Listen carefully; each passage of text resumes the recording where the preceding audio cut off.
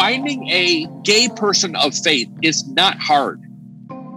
And I would encourage anyone listening who's trying to think about how do we do better in our church in terms of our approach in responding to teenagers, you need to talk to some people who can help you understand what their experience was like.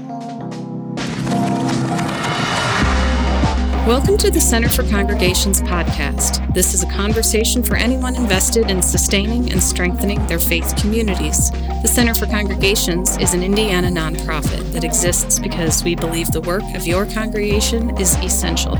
Our mission is to strengthen your congregation, helping you find the right information or expertise for your congregation's needs. We're able to do this work because of the generosity of the Lilly Endowment.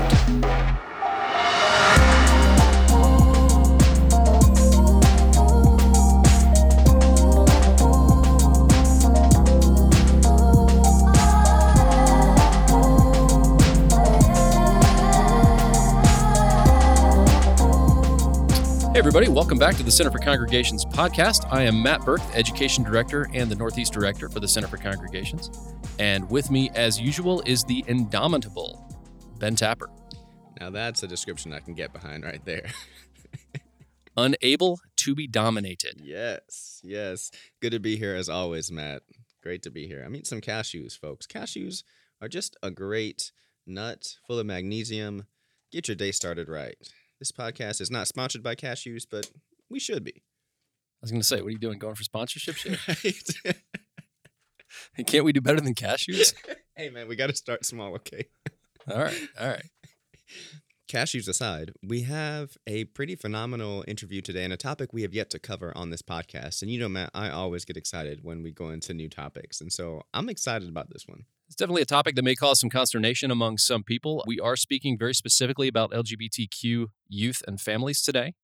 We want you to know up front that we are not espousing any specific theological or biblical background on this. That is not the point whatsoever. And so we are inviting you into a conversation with someone who this is a very personal issue to and who has thought about this a lot and has actually edited a book on this that we'll share in the show notes in a little bit.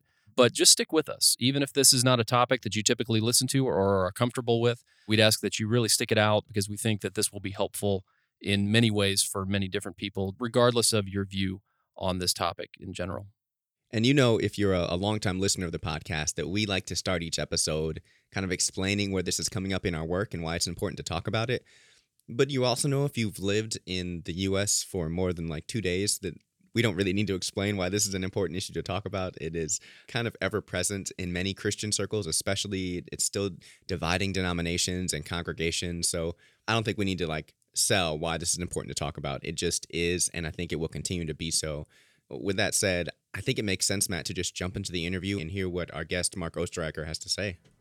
Yeah, it'll be way more profitable listening to him than us at this point. So let's go ahead and just get right to it. So here is Mark Osterreicher, co-founder and partner of Youth Cartel.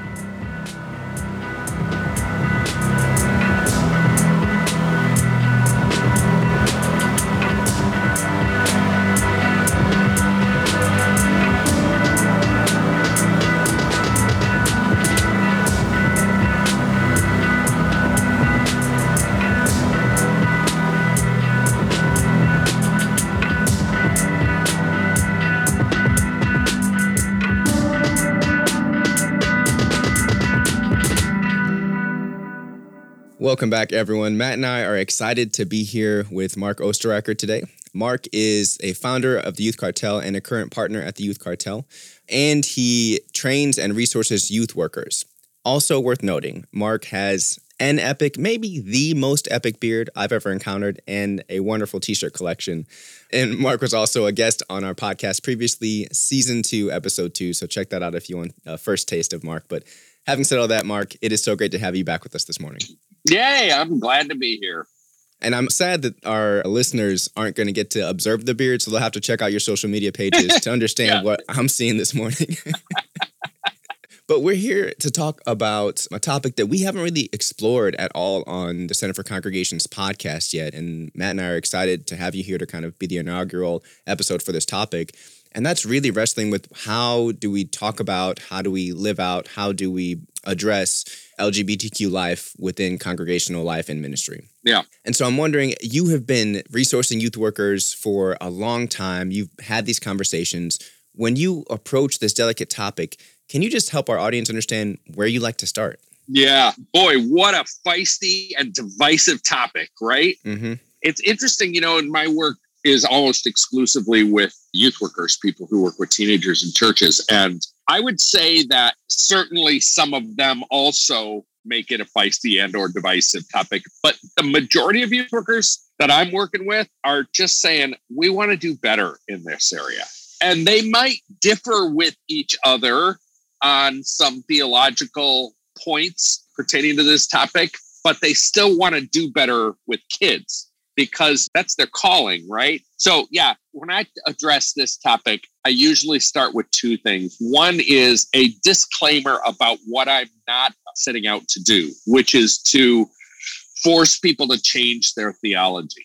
And really, I'm a theologian in the sense that we're all a theologian, right? But I'm a pragmatist. I'm an in the trenches youth worker, and I need to find stuff that works. So when I talk about this topic, I often notice that everyone's tense at the beginning. So I want to start right from the beginning and say, look, our goal here, and I think this is true even of this short little podcast, is our goal is not to get you to rework your theology on what does the Bible say about LGBTQ people. So relax, right? And exercise a little bit of curiosity. And then I usually also start by telling my story, which I'll just briefly mention here, is that I never set out to be somebody who talked about this topic, but then my oldest kid came out to my wife and I 12 years ago now, first as bi, and then 6 months later as gay, and then 6 months later as trans, and 6 months later as non-binary, which, by the way, that progression of coming out is instructive in and of itself. There's so often, especially with teenagers on identity formation, trying to figure this stuff out. And declarations or questions are often not the final deal. They're part of the figuring it out process, right? So when Riley came out to us, we started on a journey, all of us together, my wife and my oldest kid, Riley, and I would actually say it included my younger kid, Max. And I was, let's say, closeted as the dad of a queer kid for 3 or 4 years. I was terrified to talk about it. I didn't know what to think. I was afraid that it would send people away from me or that I would lose credibility or whatever. Stupid stuff, but the stuff that mattered to you at that moment. Yeah. And anyhow, I eventually started speaking and writing about it. But I will say in that earliest period of time, as a key volunteer in my church's youth ministry, and both of my kids at that time were teenagers and actively involved in leadership of our youth ministry, I learned some things about how churches should and shouldn't respond, because I don't think my church handled it very well. And particularly the youth pastor, who is a good friend of mine and continues to be a good friend of mine to this day, the way he responded to Riley ended up feeling like judgment to them. So yeah, that was definitely a learning process for me, was some of the things that I wish had been different in how my own church responded. And let me ask a quick clarifying question about that process. Was part of your hesitancy or uncertainty about talking about it initially just protecting and honoring kind of that it isn't inherently your story, right? It's Riley's story and wanting to be sensitive to that? Yeah. I don't know if that was initially my thought, because I don't know if I knew enough about how to talk about this to have that be my hesitation, right? I mean, the honest truth is things have changed a lot in a decade, right? And I mean, Christian leader can still get canceled or taken down pretty quickly right now. But 12 years ago, you didn't have to take a theological stance to get distanced or shut down, right? I was afraid that even saying my kid is gay and I love my kid. Yeah. No, I will acknowledge it wasn't all logic on my part. And I had some shame involved in that, because I felt like I was prioritizing my career over my kid. And that felt really gross. So it was a hard place for sure. Lots of conversations with Riley. And I will say to their credit that they were very helpful and gracious to my wife and I as we processed and wrestled with some things. Yeah.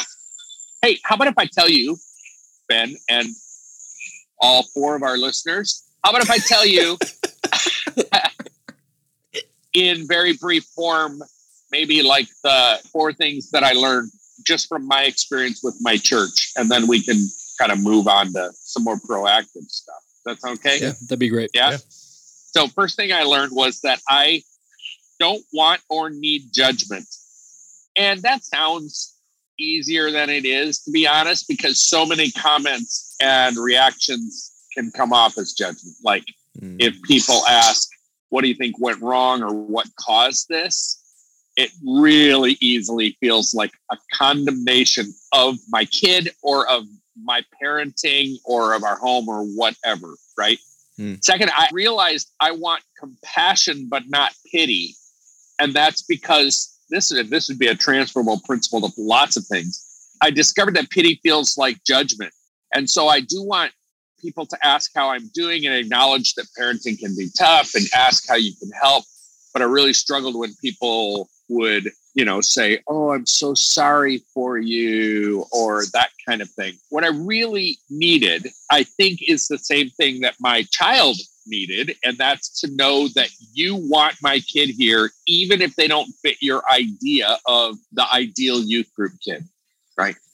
And then this is a huge aha for me. I need my church to celebrate all that is good and beautiful and true about my child and my relationship with my child, and not have their sexuality or gender or whatever become the only topic that we ever are aware of. The reality is my kids are awesome. They were both student leaders. Both were playing in the high school worship team. Riley was very active and committed, showing up every week. There was lots to celebrate, but those subjects all got dropped. And the only topic ever addressed became this one. And that felt like a diminishment of all that was and continues to be good, right? And then finally, I needed my church and particularly our youth ministry to get uncomfortable and go overboard in communicating, we love you and we want you here to my kid without qualifications, right? So the church I go to is an evangelical church that would be on the conservative side of the midpoint on human sexuality theology. And I think you can be a non-affirming church and still be a church that is truly loving. And that was a struggle, I think, in the youth ministry at my church at that time. Yeah. In fact, there's research that shows that, by the way.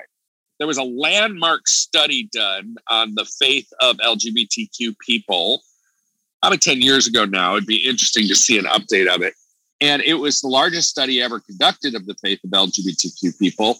And it's reported in a book by Andrew Marin called Us Versus Us. And they found a couple really fascinating things. First, they found that the vast majority of LGBTQ people are people of faith. They have actually a Christian faith, some version of a Christian faith. This is a fascinating insight.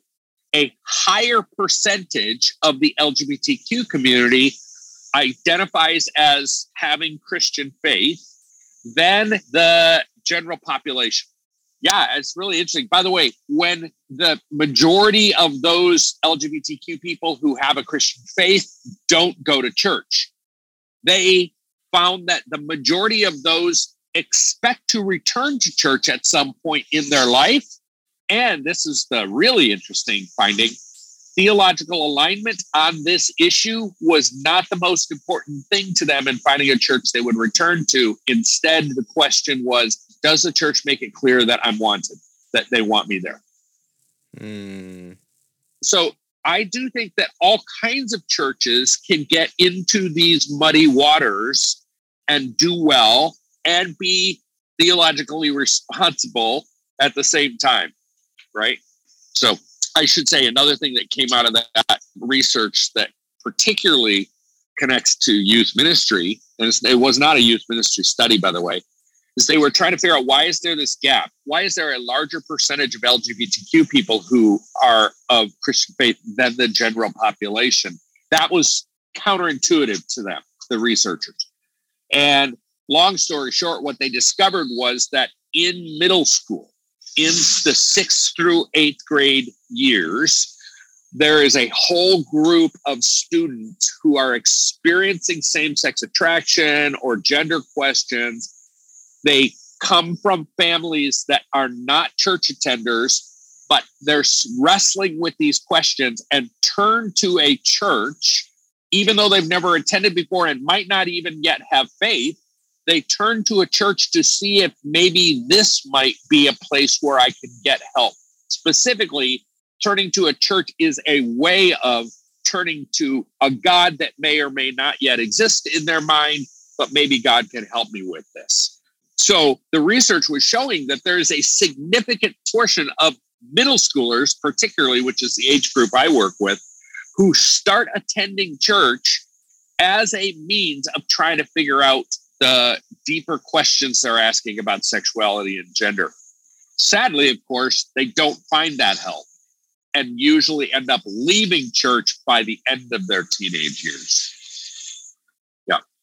That's really interesting. Do you happen to know what the study was called? And maybe we can link that in the show notes. Well, you could link the book, Us versus Us, because the book is the report of the study. Yeah. Got it. Andrew Marin, he's the one who kind of formulated it, but he's not a sociologist. So he brought 2 world-class sociologists in to work on it. One, an evangelical, Mark Yarhouse, who teaches at Wheaton College and has written extensively on this topic. And then he brought in an atheist gay man who's also a world-class sociologist to both be advisors on that project. Yeah. Yeah, and I'm curious, Marco, as we look at this across different progressive and conservative spectrums in congregations, it seems like we can often look at the more conservative side of things and assume that there may be problems with engaging with LGBTQ youth in those congregations. But are there places, even more progressive congregations, could do a better job? Do you have a sense of that, because this has been a part of your life, something you've been interested in, have researched and talked with people? Is there something across kind of the whole spectrum of church where congregations can learn to do and be better in this area? Yeah, great question. There's a lot of churches not doing well with this.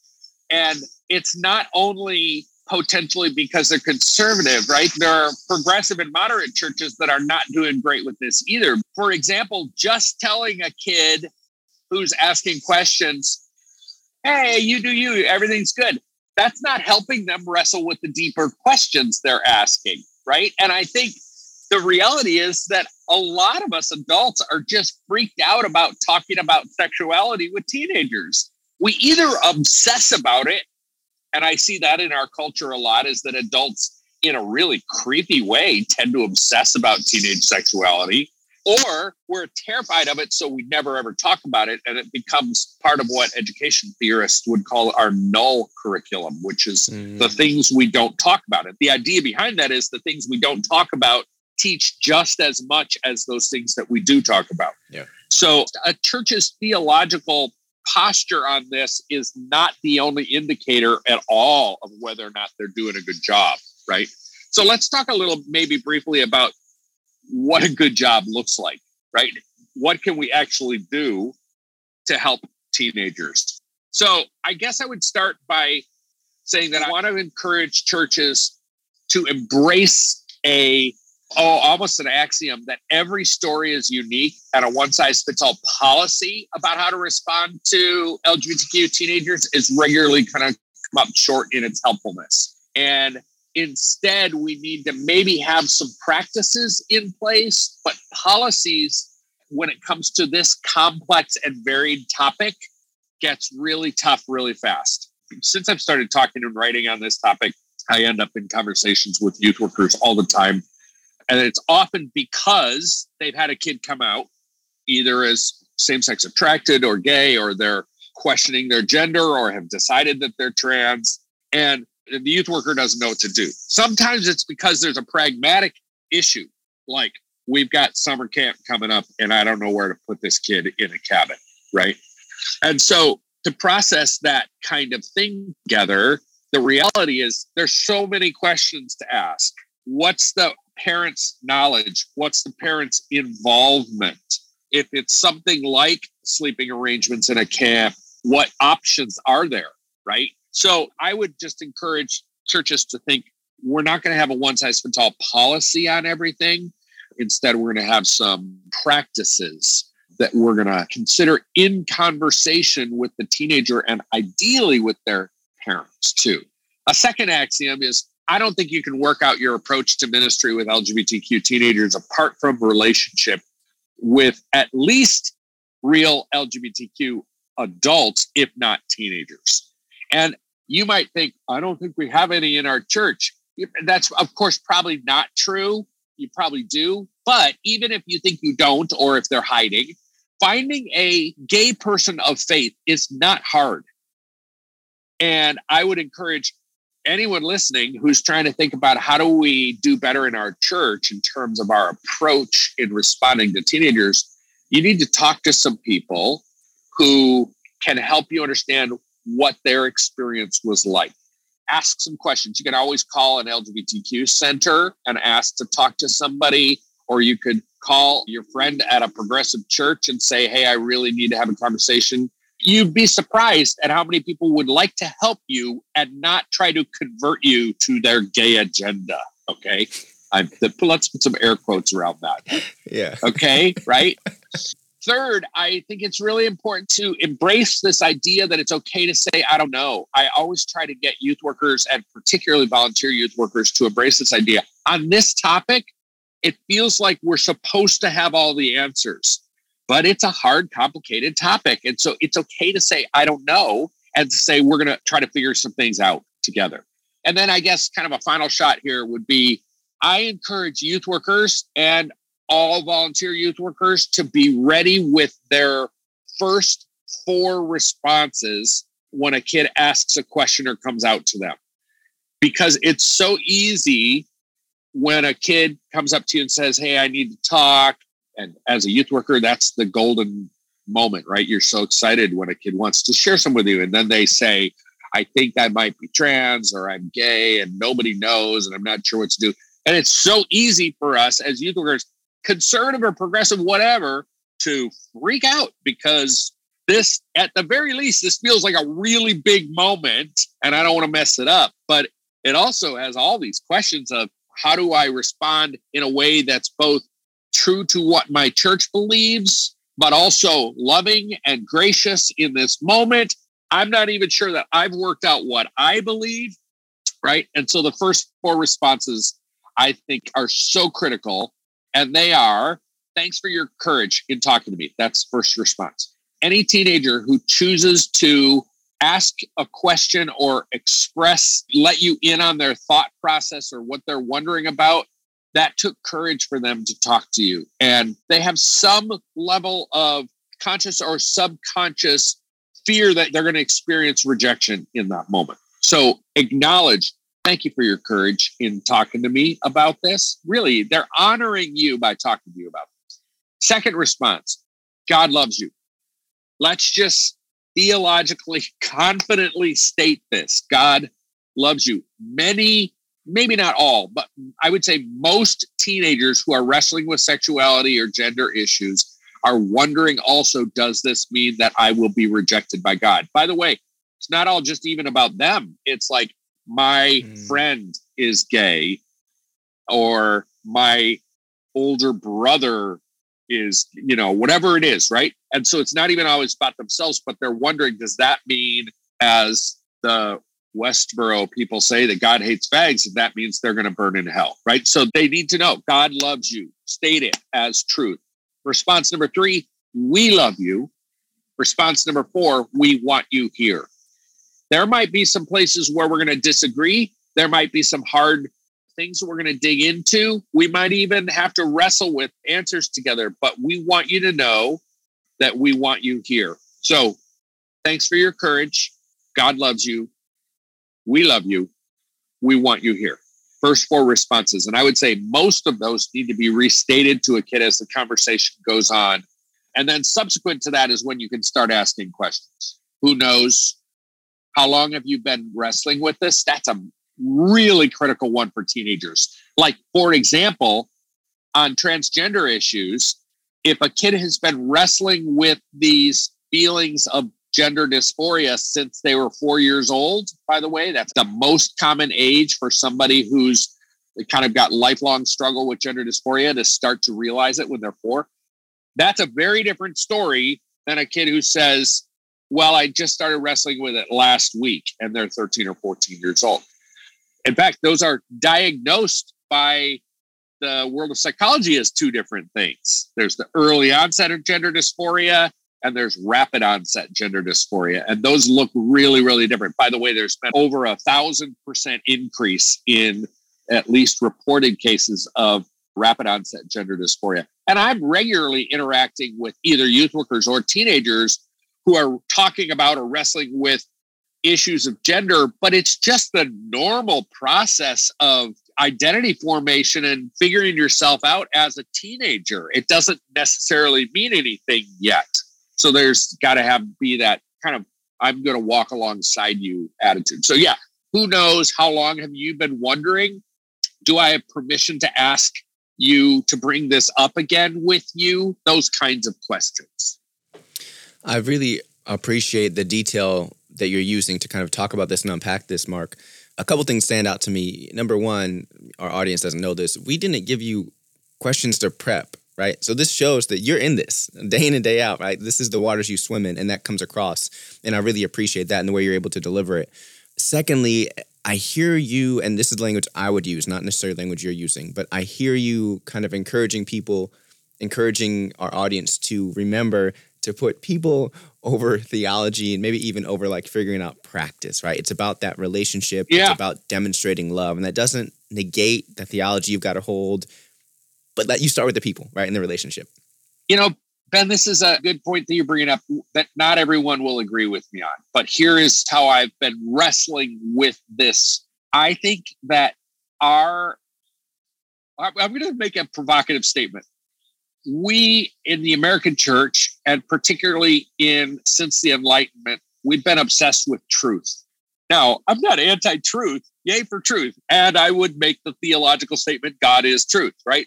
But I see on the youth worker discussion boards on Facebook, the groups, don't call them boards anymore, I guess, all the time, people who are holding up what's almost become kind of a cliche that we need to balance truth and love, right? We've heard that idea. I don't believe that is biblical. Mm-hmm. Mm-hmm. And in fact, Jesus says faith, hope, and love, and the greatest of these is love. Doesn't say truth and love, and they're equal, right? So I'm pro-truth, and I do believe that it's critical to understand what you believe to be true. I just want to suggest that I think the clear teaching of Scripture, and particularly Jesus' teaching, is love trumps, right? And so if our stand for truth is not driven by an overarching passion for love, then it's a loud, resounding gong, right? Start with love. Yes. Yeah. So start with love. Yeah. Yes, preaching to the choir. I love that. And, as a former youth worker, I feel like hearing that could be refreshing for people to know that I don't have to figure out or even abandon my beliefs. I can just be with this person in front of me and offer them love and care. And that's beautiful. And I want to return to something that we started this episode with that is unique and I don't hear talked about a lot. Maybe I'm just out of these spaces. But Mark, I loved that you drew our attention to the experience of the parents and adults of the teens that are going through this as well, right? And so can you unpack a little bit more about what it means as a minister, as a friend, as a family member, a youth worker, to also be there for whether you're a parent, an older relative, or even another minister that's walking with the teen as they're unpacking these things? What does it mean to be there with them? Yeah, I mean, I learned from my own story, but I've seen it over and over again now, hundreds of times. It's interesting how many youth workers who don't know how to deal with this topic will send a parent from their church to me, which I'm like, dude, you're the one who should be doing this, right? It just means walking alongside people. Parents just need to know that they're not crazy or that they're not a failure, right? And It's interesting. In my own story, I think most of your listeners would understand that LGB, lesbian, gay, bisexual, that's about attraction. And that's a very different thing than gender identity, which is the T, right? Yeah. And there's all kinds of language, non-binary and genderqueer and stuff that go with these different things. So when Riley came out to us about the attraction stuff, bisexual and then gay, although today would be bisexual, that wasn't a personal crisis for me. It had challenges, but when they came out to me as trans, it suddenly became a personal crisis for me because here's why. It might surprise you, but it'll make sense. I was the dad of a daughter. And I had been for 17 or 18 years at that point, the dad of a daughter. And I was good at being a dad of a daughter. And I loved being the dad of a daughter. And I was suddenly being told you're no longer the dad of a daughter. Yeah. Right. So it was, I would almost say it was like an ontological crisis of being. It was core to my own identity. And there was some grieving. I'm losing a part of who I am that I love. Right. Yeah. And so, a big part of that just became my wife and I over and over again saying to each other, forfeiting our relationship with Riley gets us nowhere. Yeah. And this is the encouragement I give to parents who chat with me all the time, right? Having an opinion that differs or an ideological commitment that differs with someone else is fine. But if I forfeit the relationship, what good am I doing or getting? There's no benefit to anyone. So we always prioritized, we are going to stay in good, meaningful relationship with our kid as we process this. Both things are true, right? It can be true that you as a parent are grieving the stories you've been telling about your life, about your relationship with your child, about your own identity in some regards, right? And that there is a lot. You are losing something and you get to hold that grief and wrestle with that and let that be true. And that doesn't negate the very real experience that your child or your younger relative is having around their own sense of identity and the way that they exist in the world. Like both get to be true. Yes. And you can hold both. Right. That's so powerful. This episode has been beautiful and you have dropped a lot of rich content for people. I expect folks to have to go back and listen 2 or 3 times just to make sure they got all the bullet points that you've left. And they're great. For those that just feel like, okay, I've listened, I know there's good stuff, my mind is so overwhelmed, I couldn't capture it all. Is there a landing space or a landing place that you would invite them to kind of just rest in this moment, in the midst of all that they're feeling and processing and dealing with, that can help them maybe just settle? Well, I mean, it's just a great question. I guess I would give you the truth that you, listener, that you already know, but I want to remind you of that as much as we want to communicate to teenagers who are wrestling with stuff, look, you're loved and you're safe here. The same is true for you, listener, right? You're loved and you're safe, right? And that you are safe in God's love. So, rest in that. You don't have to figure everything out immediately. Do some reading, read some things you don't expect to agree with, but ask God to reveal what you are supposed to notice, right? And have some conversations and get into the messiness of it. There's no way to a better place without kind of going through the messiness on this topic. That's a sermon right there. There's no way through without going through the messiness. Yes. Love that. Marco, where can people go to learn more about you, to follow your work, or just identify other resources that might be helpful? Yeah, well, the organization I lead is the Youth Cartel, and so we're theyouthcartel.com. But that's really a place for youth workers. I have written a book on this topic, but it is for youth workers. I have had a lot of parents read it, though, and find it helpful. It's called 4 Views on Pastoring LGBTQ Teenagers. It's a multi-views book with different theological and practical postures. And I general edited it and wrote the intro.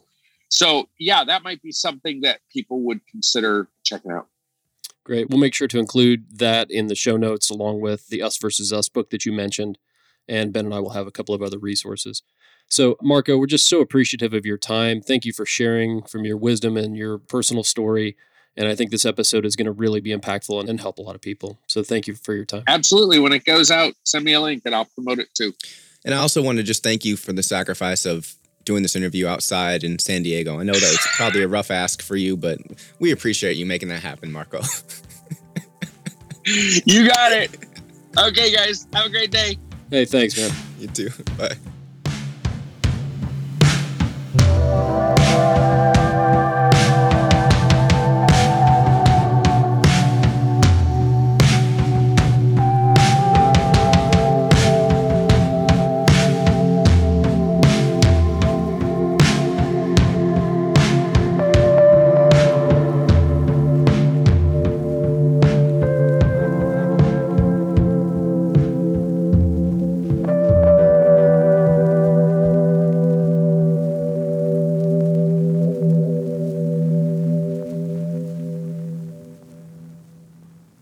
Well, as we promised, it was a very fruitful interview. And I don't know about you, Matt, but personally, I've only interacted with Mark maybe 2 or 3 times. But every time I just come away smiling and fueled, like inspired. And so I felt that again coming out of this interview, even though it was and is a tricky topic and a hard topic. So I'm curious what you are carrying after that interview. Yeah, well, first and foremost, I just appreciated him sharing his story. And I think that's what gets lost often in conversations around this topic is that we forget we're talking about people and we think we're talking about an idea. And I really appreciated what struck home for me was the part of the conversation around the fact that this is so much about helping youth understand their identity in general, not just their gender identity or their sexual identity, but youth struggle with identity. And so I really appreciated the moment where he said, some congregations are like, hey, just be who you are. But that's not what that youth needs. They're saying, no, I don't know who I am. I don't understand what I think about myself. And I need guidance in that. And so I thought there was a real beauty in that of remembering that youth is such a difficult time of identity formation. And my goodness, the congregations need to be a part of that formation and just the comfort of a community helping you understand your identity. And again, whatever that aspect of your identity is, but understanding who you are as you grow into adulthood. It's such an important thing. Yes, absolutely. I think Mark O did a great job of framing the episode and framing the topic, honestly, because he started out by saying that most of the youth workers that he encounters just want to do better for kids. And I think that framing was really important because it immediately decentered these theological and ideological arguments we get into and centered the people. To your point, it centered the children, centered the families. And I think that is what is so important. And so I really appreciated the way that he framed it, the vulnerability of his story, and how practical he made it sometimes. There was that period during our conversation where he literally just went through and said, hey, here are the 4 responses you need to give, regardless of where you're coming from ideologically. You got to give these 4 responses. If you do that, you're off to a good start, And just, I don't know, I wasn't expecting that level of practicality, and I really appreciated it. And I imagine for those that are youth workers or family or clergy that are wrestling with this and struggling with figuring out how to respond in a healthy way, I think that's going to be really, really helpful to have something that feels tangible. Mm-hmm. One of the powerful elements behind that is something that has always stuck with me. We had a presenter talking about some of the main reasons why people have suicidality or suicidal ideation. And one of the things is a complete lack of a sense of belonging, that we don't want you here or you don't belong here. And so just the understanding that from a faith tradition, at least from a Christian faith tradition, my understanding is someone always belongs. Yeah.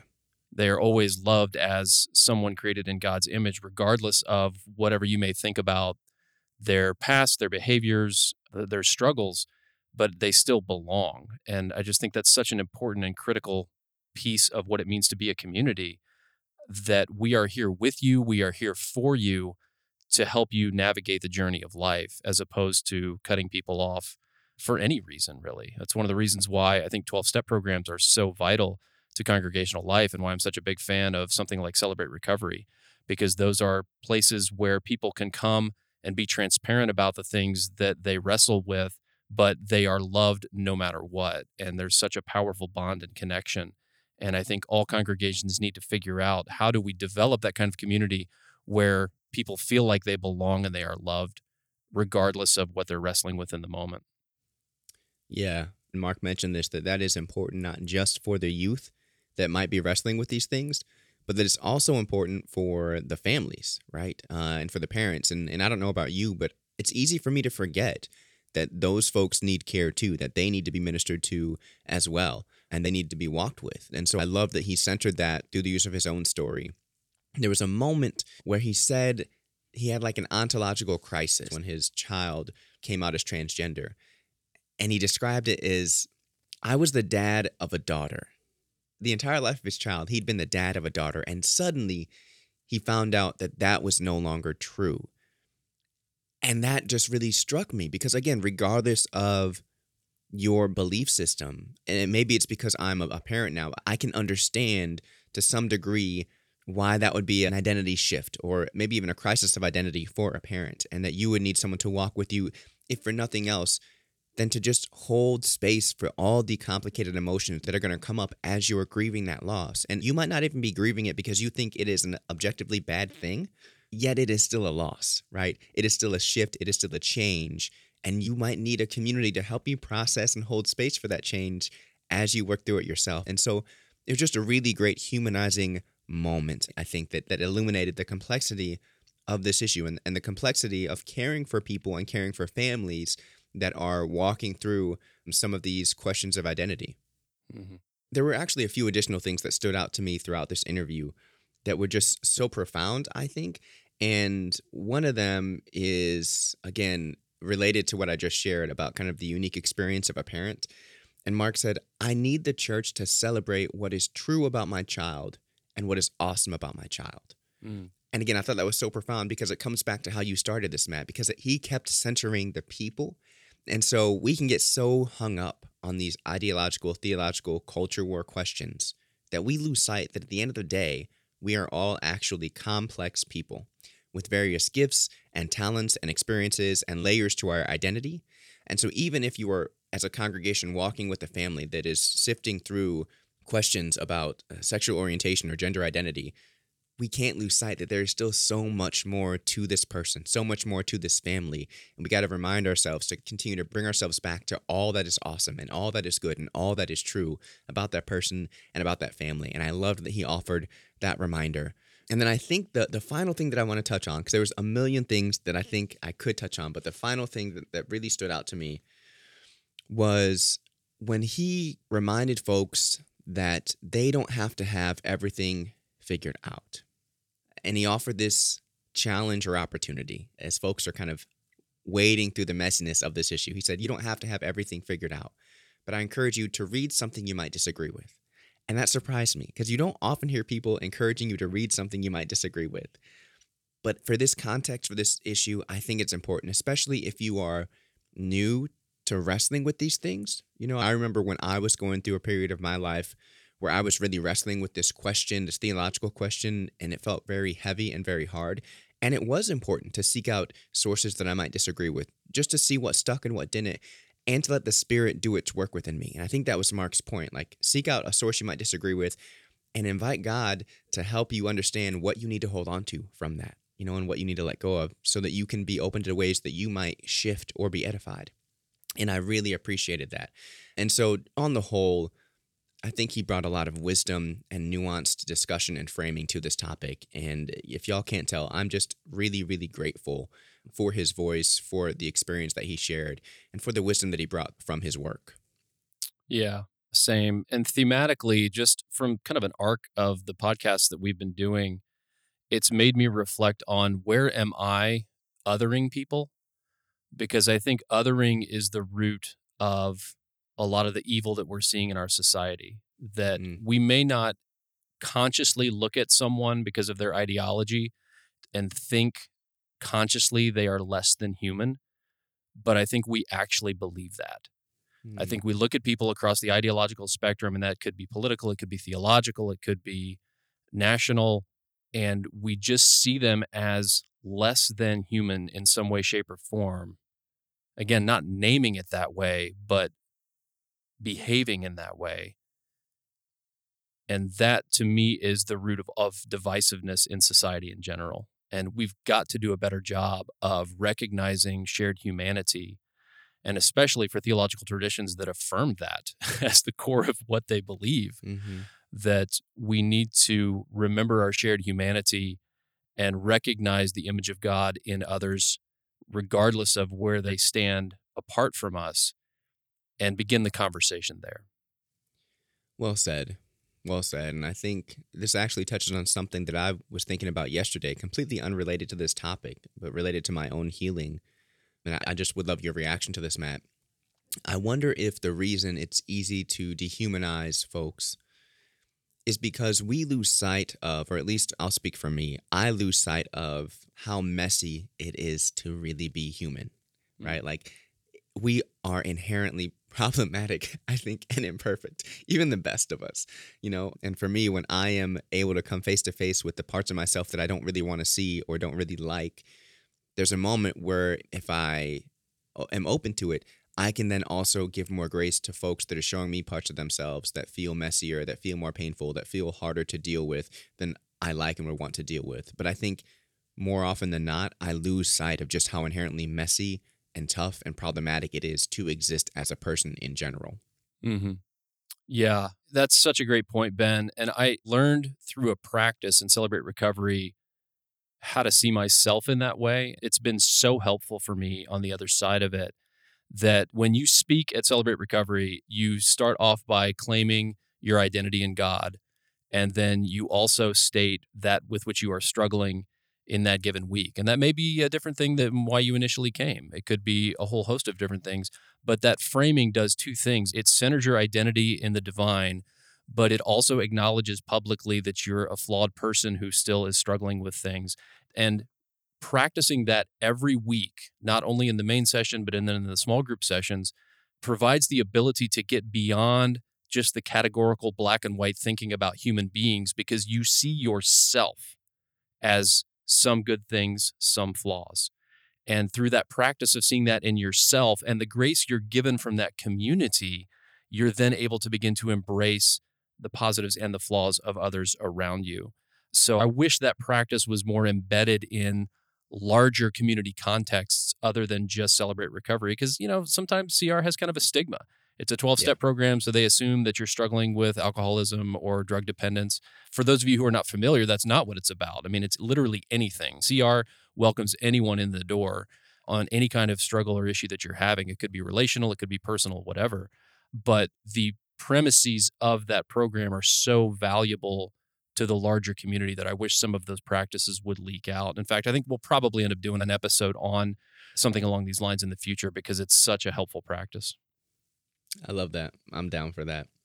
And so, I think our hope is that as you've listened to Marco and as you have reflected on your own experience and then heard Matt and I's kind of reflections on this, that you are maybe more in touch with your own humanity and more open to seeing and receiving and being present to the humanity of other people, be those people in your family, people at work, people in your congregation, and that you can take that presence and that openness and that grace into discussions and practices that deal with LGBTQ plus issues. And if we can do that, I think we've got a shot at, leading with love first, which is the ultimate goal. Yeah, absolutely.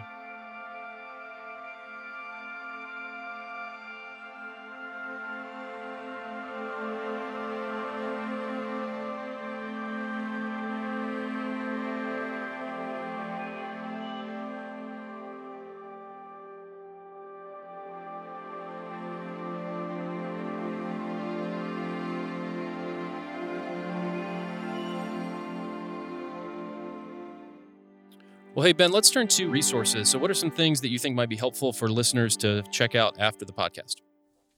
A few different things. The first resource I'm going to offer is the book. I'm holding it up to the camera as if y'all are going to see it. You're not going to see it. But it's called Transforming: The Bible and the Lives of Transgender Christians by Austin Hartke. And it's specifically related to transgender Christians, so it may not be applicable or even that interesting for some of y'all, depending upon where you're at, what your congregation is wrestling with. But I do like it because I think it serves as an introduction and as an opening. If you're someone that has deep questions about the issue of LGBTQ inclusivity in general, or has questions about transgender people and Christians, I think this is just a great place to start. Definitionally, Austin does some work on the front end to kind of get everyone on the same page of what we mean when we're using terms like transgender, what we mean when we're talking about sex and sexual orientation versus gender and gender identity. Again, simply because if we're going to have these discussions, we have to be speaking the same language. And so I appreciate the work that Austin does just to kind of level the playing field and ensure that as the book goes on, we're all thinking and talking about the same things definitionally. And it's got some good personal experiences and some narrative in here that I think is rich. And bonus, it's a short read, so it's not going to take up a whole lot of your time reading or listening to it if you're listening to the audiobook. So that's the first resource, Transforming the Bible and the Lives of Transgender Christians. Check it out. Nice. What do you got today, Matt? So one of the things that we'll list, I'm not going to talk about this extensively because Marco talked about it during the podcast, but we are going to list the Us versus Us, the untold story of religion in the LGBT community. This is a 2016 publication, so as Marco said, it would be great if somebody would update this, but if you're interested in that topic, it may be something that you might want to check out. But I am going to bring also the book, A Bigger Table, Building Messy, Authentic, and Hopeful Spiritual Community by John Pavlovitz. And this book deals not only with LGBT inclusion and gender equality, but also talks about racial tensions, global concerns, theological shifts. Basically a book that if you're interested in thinking about what does it mean to have a bigger table in your congregation, this kind of broadens the horizons and the landscapes of that to be thinking about how do we show radical hospitality and love in such a way that we can embrace those who may be different than who we are. Excellent. Radical hospitality and love. And, radical hospitality is one of those concepts that I think will serve you well in any area, regardless of what you're wrestling with. So I appreciate that that's the framing. I've got two other resources that I'm going to bring. And again, these two might not apply to everyone. We recognize that our podcast listeners might be on very different ends of the spectrum when it comes to this issue, and so we try to find resources that potentially could benefit anyone, regardless of where you're coming from. But these two might be more beneficial for those that come from congregations that are already open and affirming. But I'm going to offer them anyway. The first is the Open and Affirming Coalition of the United Church of Christ. And I bring it because they have webinars and some education. They've got some surveys. And so if you are already open and affirming, you can check out this resource, do some of the surveys, and identify ways that you can still grow in your hospitality, in your inclusivity. And I think that is important because, again, regardless of where we are on the spectrum, all of us want to know how to show love and how to show love better. And so even if you think you're already doing something really, really well, you think you're already open, there's still probably work to do. So I wanted to bring that resource from the UCC just in case you want to figure out ways that you can still grow, even if you're already open and affirming. So and I have one more resource, and this is actually out of the Youth Cartel. This is 4 views on pastoring LGBTQ teenagers, effective ministry to gay, bi, trans, queer, and questioning students among us. And this is actually a compilation from 4 different authors from different theological backgrounds and perspectives. But what they share in common is we know that there may be LGBTQ youth in our congregation and in our youth community, and we need to be able to minister and care for them. So 4 different views. And again, all across different theological spectrums. So a good read as well. And also to maybe interact with some things that you agree with and maybe some things that you don't agree with. Absolutely. Thanks. And I love the diversity of voices because, again, to your point, it allows you to interact with viewpoints that you might disagree with. And that's helpful. So thanks for bringing that, Matt. And as we wrap up, we always want to encourage you to send us feedback. We want to know what you think about the podcast. We want to know what topics you want covered, or if there are guests you want to recommend. So feel free to email us at podcast@centerforcongregations.org. And right before you email us, give us a 5-star rating on Apple Podcasts because that's the fastest way for new listeners to find this work. Yeah, and shout out to Jason, who regularly converses with us via the podcast inbox. Jason, glad you're listening. Glad you're out there. And we want to encourage you to follow us on social media at the Center for Congregations on Facebook and Instagram. You can find out information on upcoming education events and podcast episodes. Also, check out the CRG, thecrg.org. It's around 1,800 to 2,000 of the best resources that the Center for Congregations has curated over the last 20 years. And again, we have no relationship with these publishers or these organizations. These are things that we've just independently found in our work with congregations that we think are really helpful. And that's a free web search available to anybody out there. Yes, and we want to, as always, thank the generosity of the Lilly Endowment. It's their generosity that allows this work to continue and allows us to do things like this. And so we appreciate the endowment for their support. We also want to thank Jaden Lee, our editor. He makes us continue to sound fantastic and cuts out all the stuff that you don't need to hear. That's right. That's right. Thank you, Jaden. And last but not least, we have our geographic shout out and another town or city that I'm probably going to butcher, so apologies in advance, but I want to give a shout out to our listeners in Tennessee. And our most recent listeners in Tennessee are coming from Nashville and a place that I have honestly never heard of. I'm sure it's wonderful, but I've never heard of it, never been there, called La Follette, Tennessee. Again, forgive me. That's La Follette, Tennessee, and that's probably my parents. So shout out to Mom and Dad in La Follette, Tennessee, down by Norris Lake. Love it. Thank you, Max. I was like, ugh, this is a rough one. Shout out to Matt's parents. Y'all, we appreciate you listening and sticking with us for 4 seasons now. We got a couple more episodes this season, but it's been a joy, and we appreciate your listenership and your support. So as always, thanks for being here and joining us. Yeah, thanks everybody. And for the Center for Congregations, I'm Matt Burke. And I'm going home. Take care. Bye, everybody.